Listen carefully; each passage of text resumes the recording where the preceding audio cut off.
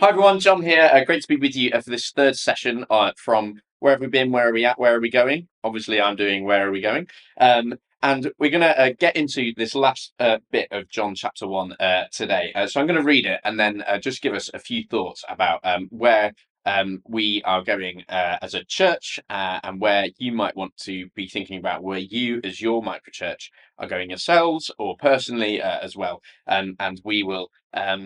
Share a few thoughts and then hopefully just give you some points to think and pray through together.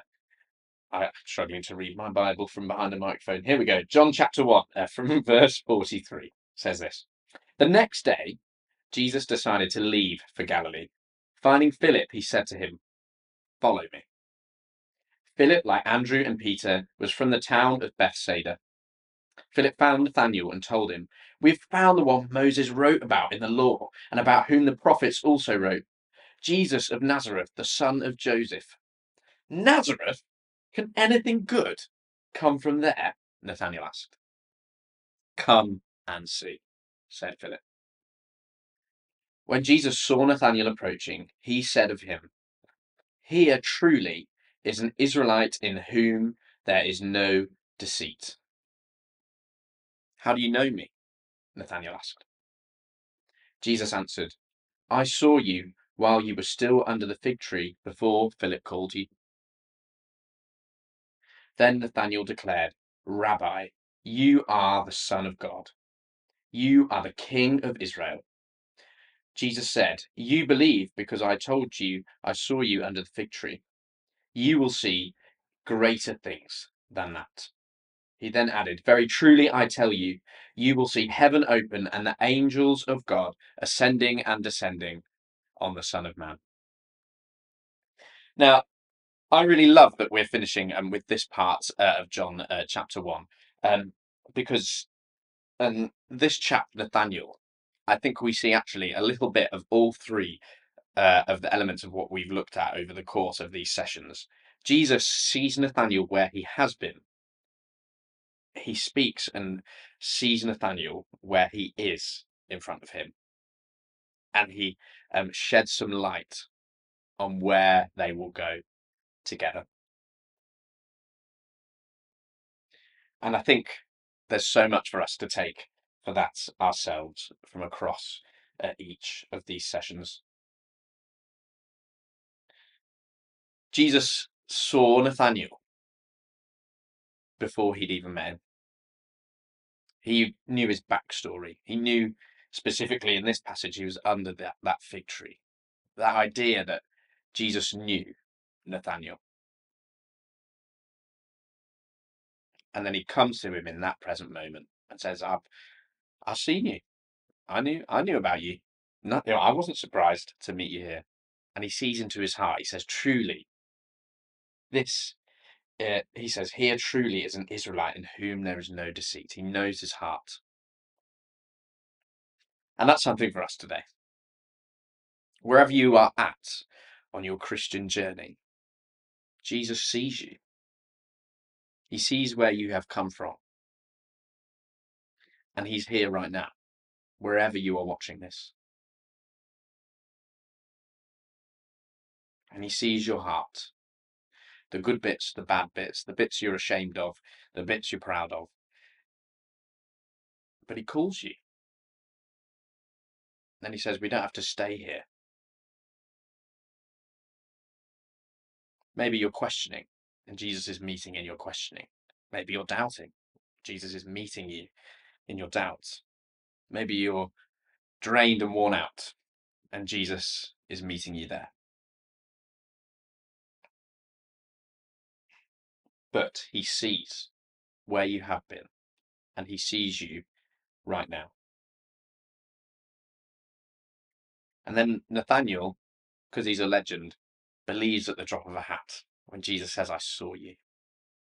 Jesus says, "Very truly I tell you, you will see heaven open and the angels of God ascending and descending on the Son of Man."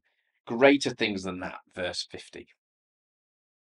It's quite hard in this day and age to beat dying and rising from the dead as seeing something greater. But we live in that reality now. that reality that Jesus has died and is alive and has beaten death. So there's so much for us in this verse, even still, that as we choose to follow Jesus, we will see him do immeasurably greater things in our lives, in our relationships, in our workplaces, in our schools, in our ministries. We will see him do incredible things as we trust him more and as we choose to follow him into the future. I also think there's potentially another spin on this greater thing as well. I think one of the key ways in which we are going to see even greater things now is through the impact of the good news of Jesus. Not only are we going to see miracles and salvation and all of these incredible things, we will see, well, as salvation comes, we're going to see the church grow and, by definition, be greater in number of micro churches, greater in number of people worshipping him, greater in our influence and impact on Warrington as a town. When we choose to follow Jesus together, we will see him do great things. Now, a picture's going to come up on the screen now, and this is something I saw from a friend's Facebook post a couple of years ago now.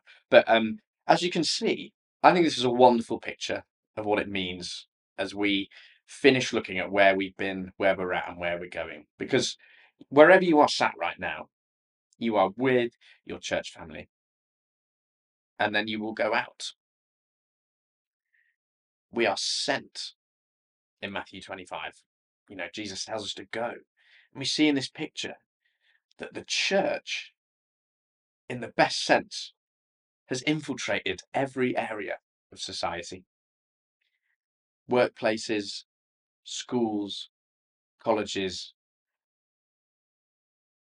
I think that's most things covered, isn't it? But so leisure centres, you know, places that you go to hang out for hobbies, pubs, restaurants, all of that stuff. You take Jesus with you as you follow him into all of those areas. And as we can see, how much more ground is covered in this picture when the church is sent into those spaces than just stuck in one little room in the corner. This picture on the screen, for me, shows the potential of the greater things that we can see as Church Collective. As more microchurches are planted, as more people come to know Jesus, and as we see more justice in our world. So think about, as we finish up these few reflections, where you are on this journey with Jesus, yourself and as a microchurch.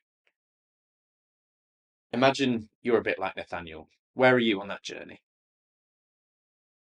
Are you yet to choose to follow Jesus? Know that Jesus sees you and he wants you to bring your questions and he wants to show you who he is.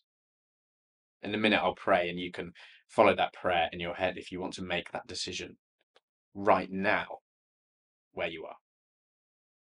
And as you look forward as an individual and as a microchurch, as a collective,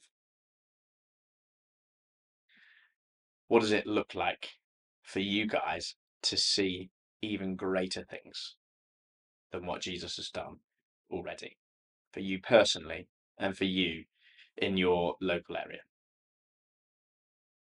I'm going to pray for us now and then think about those questions as you discuss as a group. Jesus, thank you that, like Nathaniel, you saw us and see us where we were, and you're seeing us right now where we are. And you have great things, greater things ahead for where we are going. If you're thinking about all the things you've seen Jesus do recently, and you want to make a decision today to follow him, just repeat this in your heart or out loud after me. Lord God, thank you that you saw me and you see me right now. all parts of me, the good, the bad, and the ugly. And thank you that you love me. I'm sorry for where I've got it wrong, where I've let you down and disobeyed. I thank you, Lord, that you died on the cross and arose again, that I might be forgiven and I can have a relationship with you. Just like Nathaniel in this passage realized who you were as he met you. God, I realize who you are. And from this point on, I want to follow you. In Jesus' name, amen. And Lord, for those of us thinking about where we can go as a collective and where you are taking us, would you inspire our thoughts and prayers and discussions as we think about what it means to be the church, not just when we meet, but in the day-to-day, as we meet all of our friends and family and colleagues. Be with us, God, and fill us afresh with your Holy Spirit, that we might see even greater things than the wonderful things you have done in and through us already. In Jesus' name, amen.